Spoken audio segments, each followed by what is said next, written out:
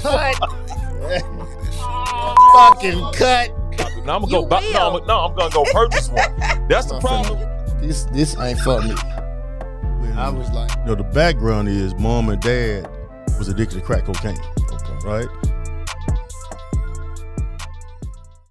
All praises to the Most High. Hi, how are you? I am Doc Holliday, host of the Doc Holliday Show, where we like to uplift black men, black women, black teen, black child, black royalty, and I am joined by a black royal, Memphis black royal, Shelby County Mayor Lee Harris. Mayor Harris, how you doing, man? I'm good. Thanks a lot for having me. Man, thanks for coming. First of all, like I said, it's all about positivity, uplift, black men, black women. You're from Memphis.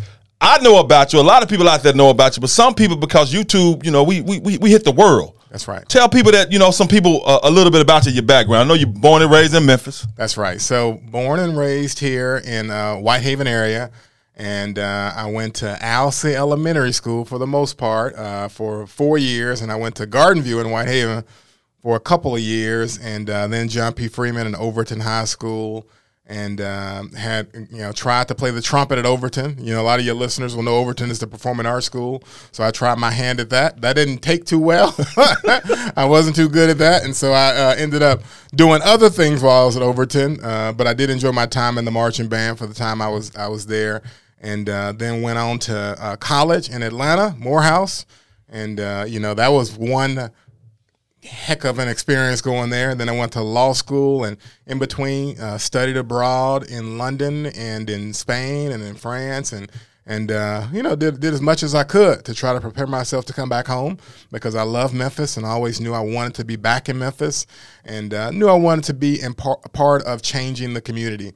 And I really thought politics was one way to do that. That's because, just what I'd seen around the community growing up. And also one of my first kind of formative experiences was an internship that I got from the Congressional Black Caucus.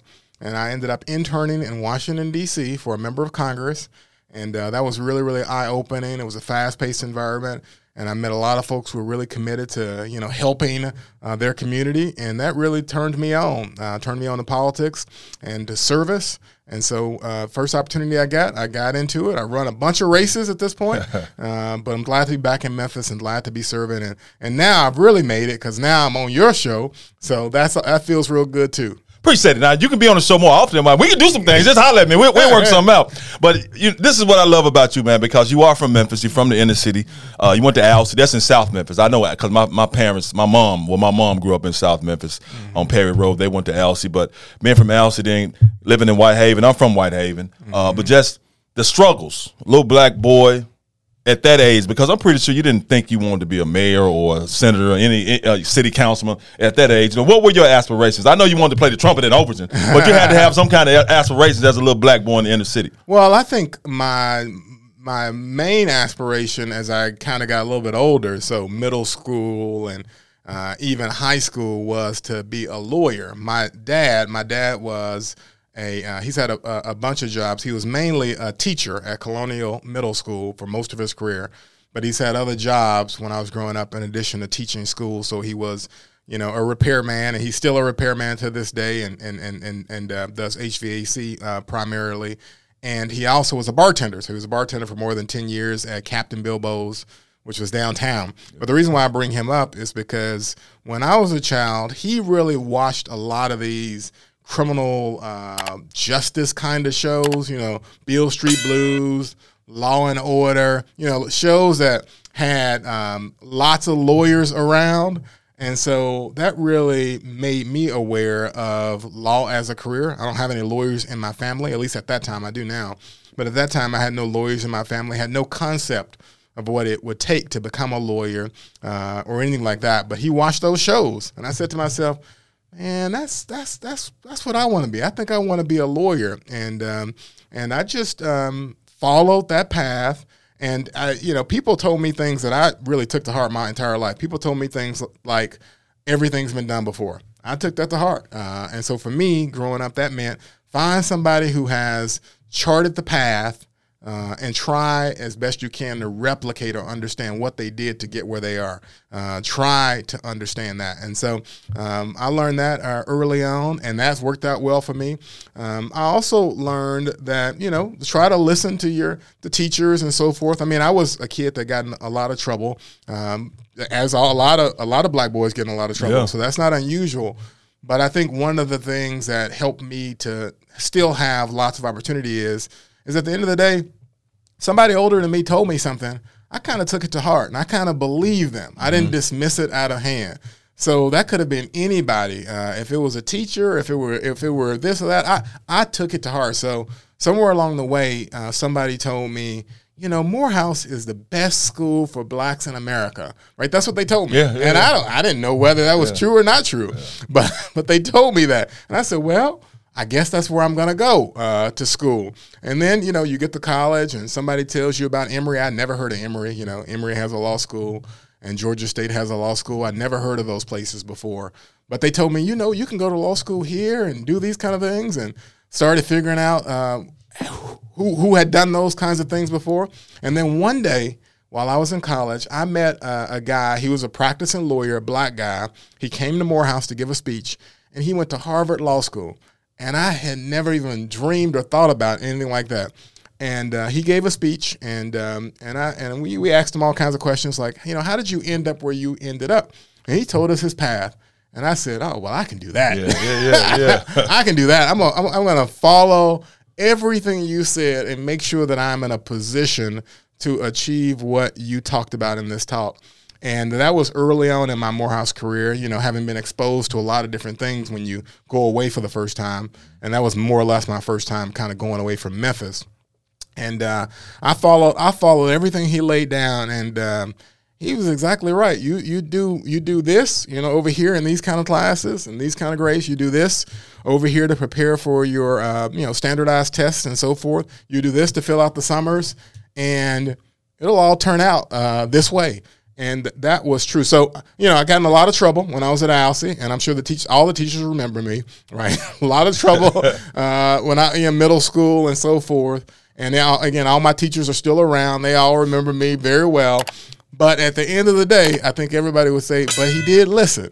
He did listen. When you gave him a nugget of truth about life, he would sit up and listen. I'll tell you another one. Somebody told me once, they said, well, Lee, you got to go to class anyway, right? And they were right. I said, yeah, you're right. I got to go to class. My parents are not going to let me miss class. Yeah. And they said, well, if you got to go to class anyway, why don't you go ahead and make a good grade? Because you got to be here. How about that? How about that? It's just the way they explained it. I receive. Yeah, I've always said I'm a good student in the sense that somebody gives me some advice, I really receive it. And they said you could be here every day and make a bad grade, or be here every day and make a good grade. You're going to be here no matter what. Yeah. So go ahead and make a good grade. So I said, oh, yeah, that sounds right. All right, I'll do that. Yeah. And sure enough, they were right. You make some good grades and do a few things here. You can still get in trouble, right? You can still get in trouble from time to time. Nothing big, but you can get in trouble. And you will have plenty of opportunity ahead, and you just kind of stay on it. And another thing, I don't know if anybody told me this part, but I will say this part, is it's important, in my mind, to set your sights on a goal. And it doesn't matter what the goal is, right? It doesn't matter. It's the idea that you're moving towards something I found is more important than really whether you change your mind. And we know people are going to change their mind. They'll change their goals. But you've got to be moving towards something. And so when I was, 7th, 8th grade, 9th grade, and I decided, no, I'm going to go to law school, that was helpful to me. Because that helped me to think about, well, what does it take to get to law school? And that automatically gets you thinking, well, I got to go to college. And that automatically gets you thinking, well, what other colleges? What are they out there? Who do I even ask about that kind of stuff? So it gets you thinking all those things. So I always try to tell young folks that I'm around, choose something. You can change it after a while as you get more information and you figure out what you like and don't like. But make some choices, right? Because if you don't make any choices, then you're kind of out there and you're not making a plan. And it's all about making a plan. And for me, that's worked out tremendously. So went there and came back and ran for a bunch of offices. Mm-hmm. And you won. And I won. And leading up to that, but going back to like your childhood and coming up, how do you maneuver around all those negative influences? Because being from Memphis, being from the inner city like you are, like I am, I had plenty of guys who they don't want to talk about being a lawyer. Now they want to do some. They want to talk about things that's gonna cause them to need a lawyer.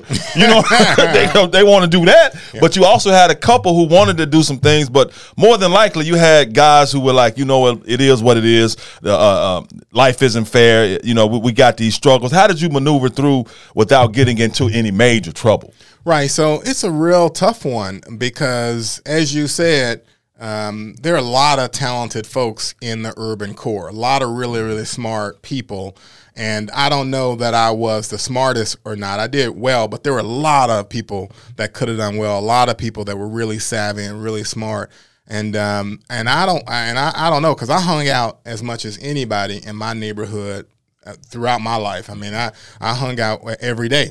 There's no doubt about it. I think, you know, at some point, I think it's just, again, the people that you kind of run into. And sometimes it's just random.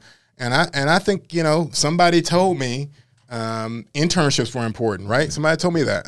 So after somebody told me Morehouse was a great school, right? Yeah. So that was important. And then somebody told me internships were important. And so I did an internship immediately, you know, right. I think I might have done one before I went to college. And in fact, I'm sure I did. I did one before I went to college. And then I did one after my first year of college because people told me that. And that made all the difference because it meant I was doing something positive at a critical time. So, you know, you get to be 18 and 19 and so forth, 17. That's a pretty critical time. And I had, you know, plenty of friends. My best friends at that time didn't make it through college. I mean, didn't make it through high school. They didn't make it through high school on time. You know, various things happened, and they weren't permitted to graduate. So for me, again, I was doing summer programs around that time. So I just missed some of the things they got into, some of the trouble they got into, and that's just because somebody told me and I listened to them. So I guess if there's a lesson here, and I don't know, but if there's a lesson here, it's just when somebody's older than you says something, try to listen. And I know that's hard. I know it's hard not to be smart. Especially now, yeah. I know it's hard, but it is true. And I just always believed it, that people older than you have kind of been through some of that before. Mm-hmm. They kind of been through that before. And for me, it started with teachers. You know, as I said, my dad was mostly a teacher for most of my life. And my mom was a high school guidance counselor. So I really kind of believe teachers knew something. And so if I had a teacher somewhere in some school told me something about life, you know, teachers, you know, they pull you aside after class, tell you big things. Like you need to go to college. You need to do an internship. You need to watch this class. Don't enroll in these kind of classes. Mm-hmm. You know, these kind of things, these big old things. If I had a teacher tell me something, it stuck. It stuck. And I was going to listen. And so that's the lesson here, is that people around you have been through what you're looking for if you're young. So if you're young and you want to be a astronaut or go to the military or be a lawyer or be a business owner, there's somebody literally from your hood who has done exactly the kind of things you want to do. And all you have to do is kind of track them. I used to give a speech about that. You have to recognize there's a difference between role models and mentors. And it is true, not everybody has mentors. And, you know, I'm one of those growing up. I don't know if I had a lot of mentors. I had my mom and my dad, which is great, and they were super committed to making sure we had all kinds of opportunities. But I didn't have those other group of mentors that, you know, pour into you, give you lessons, give you opportunities and all these kind of things. But what everyone has, and what I certainly have, were role models. It's the idea that you can find somebody out there to be your role model, and you don't even have to talk to them. You don't have to meet them. All you have to do is observe them, and you can learn a lot by that. And so, you know, I'll never forget the time I met. I tell this story to him once. I met Kenneth Robinson. So Kenneth Robinson, I think I met him when I was in the eighth grade. And, you know, Kenneth Robinson is the president of United Way, and he is a pastor, and he's a really great leader and servant in this community, African-American man. I met him in 8th grade, and I met him for about 5 minutes, and I never forget that moment, because he came in and he was an articulate black man, and he used the word plethora. I'll never forget it. Did you look it up? I said, I just had never heard. Yeah. I had never heard a black man talk the way he had talked, and it completely floored me, and it changed my life just hearing him give one speech for about 5 minutes to some youngsters. We were just in a room. Yeah. He came in the room and he started talking, and I just never heard. I'm from Memphis, and I had a Memphis accent and all that, which I wish I had now, but I don't have it much anymore. But I lost it somewhere. But he came in and he just talked in a way I had never heard before, and it blew my mind. And then, so that was a role model. Then you get to Morehouse, and Morehouse is all male, as I'm sure most of your audience. Yeah, I don't know how you do that. Morehouse good school, but I don't know how you did it. But go ahead, talk about Morehouse. It's all male, and Morehouse men have a certain style of behavior. Mm-hmm.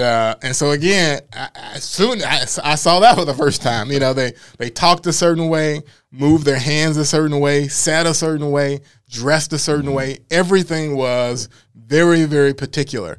And again, just observing that. So it's just a word to the wise that I know everybody doesn't have mentors, and they're saying, well, nobody helped me, and why don't I have that kind of help, and so forth. I got to tell you, you don't necessarily always need mentors. They're great, but you don't always necessarily need them, because there is opportunity to find role models. You can Google people. If you want to be a major dancer on one of these shows, or a major actor or an actress, I can guarantee you can Google somebody who has a background similar to yours that made it. Yeah. And you can try to figure out how they made it and try to emulate some of those things. Sure, there will be some changes and there'll be some differences, but it's going to be, you'll get your shot. You'll get your opportunity if you can identify role models. So, try to be committed to that. So. And tell us about some of the major struggles and obstacles you face, because I say people see me, like I say all the time, you see what I'm doing, but you don't know the racism I've had to deal with, all kinds of challenges and obstacles. And people see you, he's a mayor, man, he's this great lawyer. He went to Yale. I mean, I have to say Yale like that. Yale and Morehouse. Yeah. But just talk about some of those struggles, man. They see a brown-skinned man or woman, and it's immediately, okay, we got stuff we have to deal with that no one else has to deal with. Oh, no doubt about it. So I think right now I'm the only kind of African-American official in a top position in this town. So that's a lot to carry too, right? So just think about that. We've got a city mayor, a county mayor, a member of Congress, and I'm the only African-American of the three. And so that weighs on me sometimes, because I've got to run for re-election. And if I don't win re-election, that means there's probably no African-American in the city of Memphis or in Shelby County in a top position. So that's a little bit of a weight to carry. I think I may be the only African-American county mayor in the state. And so that also sets up an interesting dynamic. So if if you're looking for somebody to pick on, who they're likely to come after, because it's the way it is. There ain't gonna be no more African American county mayors right across the state, so it's likely to fall here. So some of that stuff is it just is what it is. It's a real tough road. You just got to kind of keep doing the best you can do every day you can. Obviously interacting with the press. You know what I mean. There is not as much diversity in the press as there needs to be. That's why I bounced. Yeah, I had to bounce. Yes, and that has real ramifications to the kind of stories that you see, and the kind of conversations we have. It makes a huge difference, and so we just need a lot more diversity in the press. I think for the most of my career, I don't know that I have been covered for a significant part of my career, and I've been in elected office now 11 years. Yeah. I don't think I've had a significant period where I was covered by an African American. And, you got to remember, it's on the Memphis City Council, which is 67% black. I was there for 3 years. There weren't any African Americans covering, at least on the print side of things, where, they spend the most time at City Hall or the print media. There was no African American doing that 3 years covering. Went to the state senate for 4 years. I was the first African American minority leader, and certainly no African American journalists who were embedded there to cover what happened at the state level. And now at the county level, it's sort of the same thing. I mean, I'm not saying there are not African-American journalists out there. There are, and they're filing good stories and so forth. All I'm saying is there is not enough, and it makes a great difference. I'll give one quick story just to give this some flesh here, or give it some meat here. And when I started in the state Senate, and I was a professor at the University of Memphis for 14 years, really pride myself on that, and my ability to say what I think and try to communicate well. I think my first week or two, one of the preeminent journalists wrote a story and quoted me as having said, "I'm finna go to the barbershop." Oh my God! Oh man! In the very first story. Oh wow! Now. What you finna go to the barbershop? I know, and I don't mind. Yeah, I got you. I'm fixing to go. I got you. I'm fixing to go. I got you. But in that context and in that place, I almost certainly didn't say what he wrote. Right? That's just the way it is. I almost certainly didn't talk to him in that way. And so I called, of course, and asked for a correction, and we went all the way through it. I mean, it was a big, huge argument about whether I said it, and I said, "Come on, man, I didn't say that to you." And then we walked through. In the state Senate, there's so many country senators, right? Yeah. They represent all the rural areas of the state of Tennessee, and they talk a very particular way. And they say things like "fixin" and "finna" all the time. Every all other the sentence. time, not all the time, all the time. Every other sentence. Yeah. So he had me quoted next to many of them, and their quotes had all been cleaned up. Yeah. No, it was stated perfectly. And then when he got to my quote, because this was a huge, splashy story, it was more than 1,000 words. It was a big story.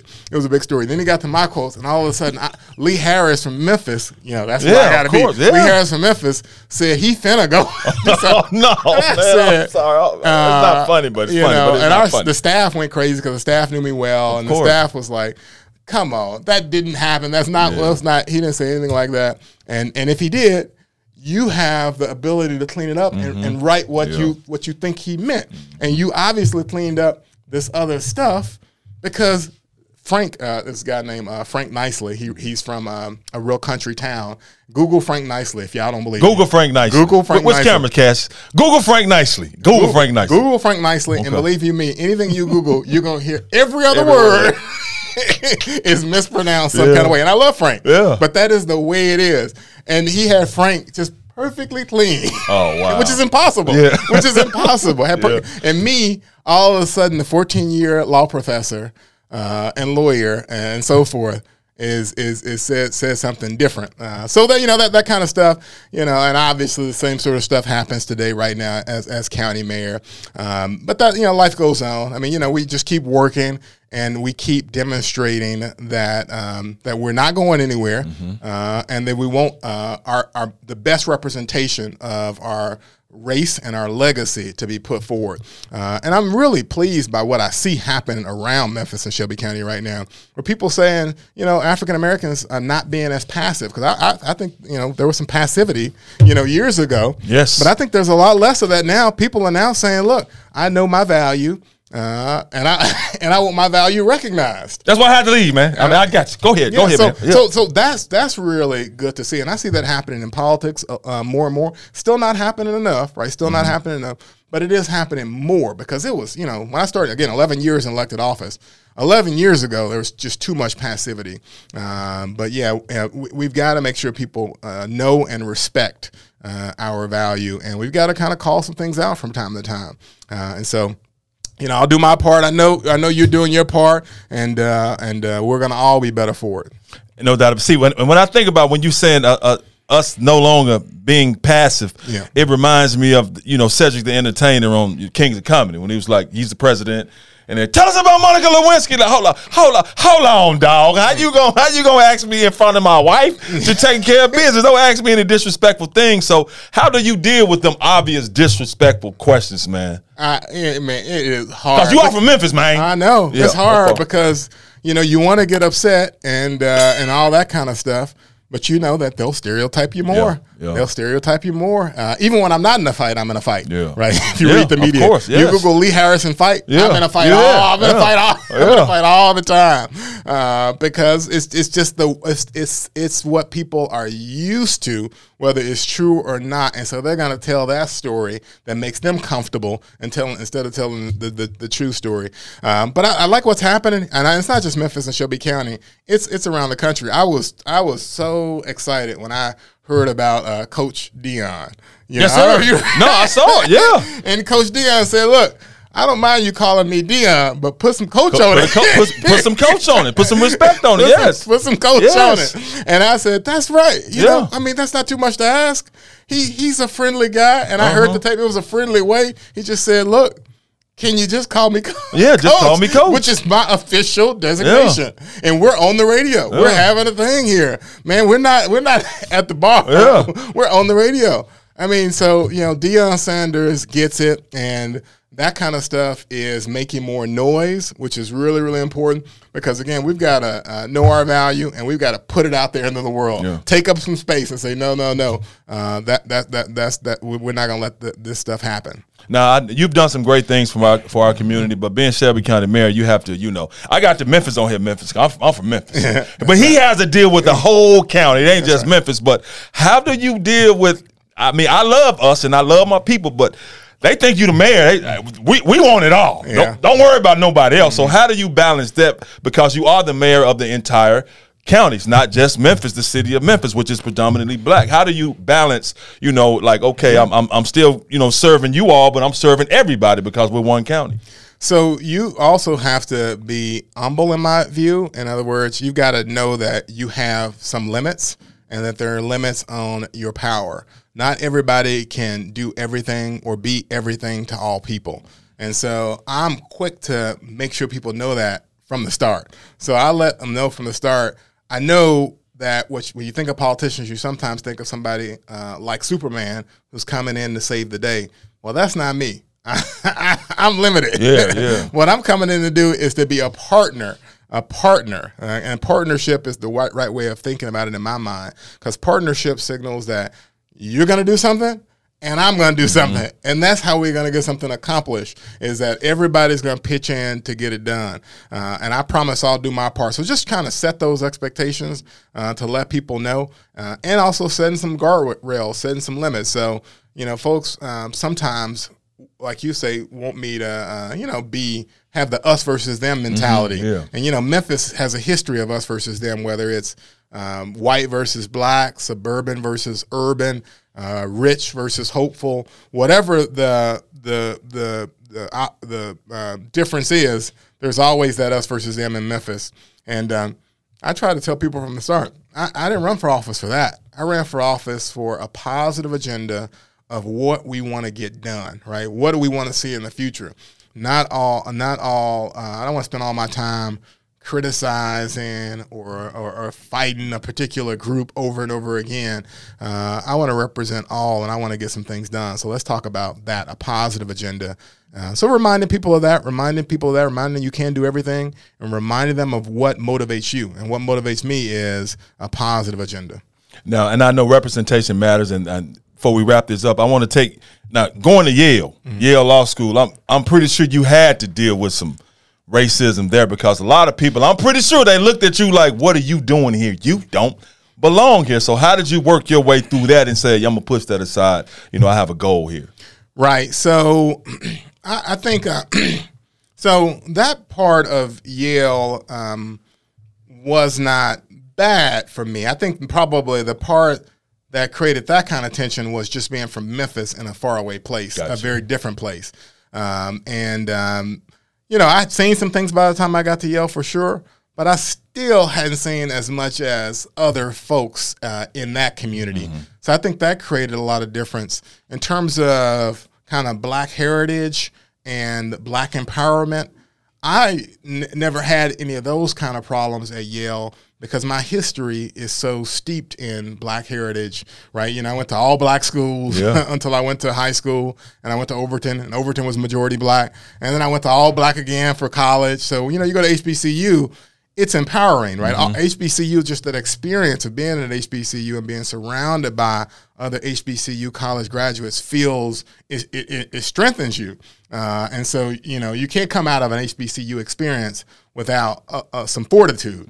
So I carried that with me to Yale, and so I was a pretty strong black man. And by the time I got there and got to that setting, so that wasn't that tricky to me.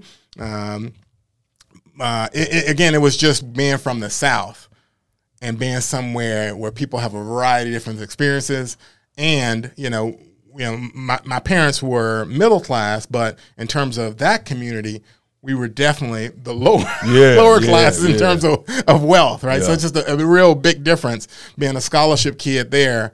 And I worked, I was a security guard when I was at Yale. I taught to undergrads. I taught first-year students. I was trying to hustle so that I wouldn't have extraordinary loans. I still had some loans, but, when you put the scholarship and all my work together, I didn't have extraordinary loans. So those kinds of things created a difference, because I'm known as the guy who works the front door. I got, no one else is working the front door. I'm at the front door. I'm checking ID. Oh, Otis. The Wilson out of Wilson, too? I had a desk. I had a desk and a computer. And I check people in, let you come in or don't let you come in, and those kind of things. So that does create something, just not being that wealthy in those kind of environments. But Morehouse and my experience here in Memphis, I was black and proud, and there was no way around that at Yale. Absolutely. Well, salute, man. Anything else you want to add, Mayor Lee Harris of Shelby County, before we get up out of here? Just thanks for coming through, man. Anything else you want to add? No, thanks for having me. Shout out to your production company here. Y'all doing a great job. ISF Productions, Cassius McGowan. That's right. And so I'm glad to be here, and have me back again. Mayor Lee Harris, Mayor of Shelby County, thanks so much. Thanks a lot. That's going to do it for this episode of the Doc Holliday Show, where we like to uplift black men, black woman, black teen, black child. Until next week, I'm out. What you cooking, Mom? Good job, man. All right, man. That was perfect. All right.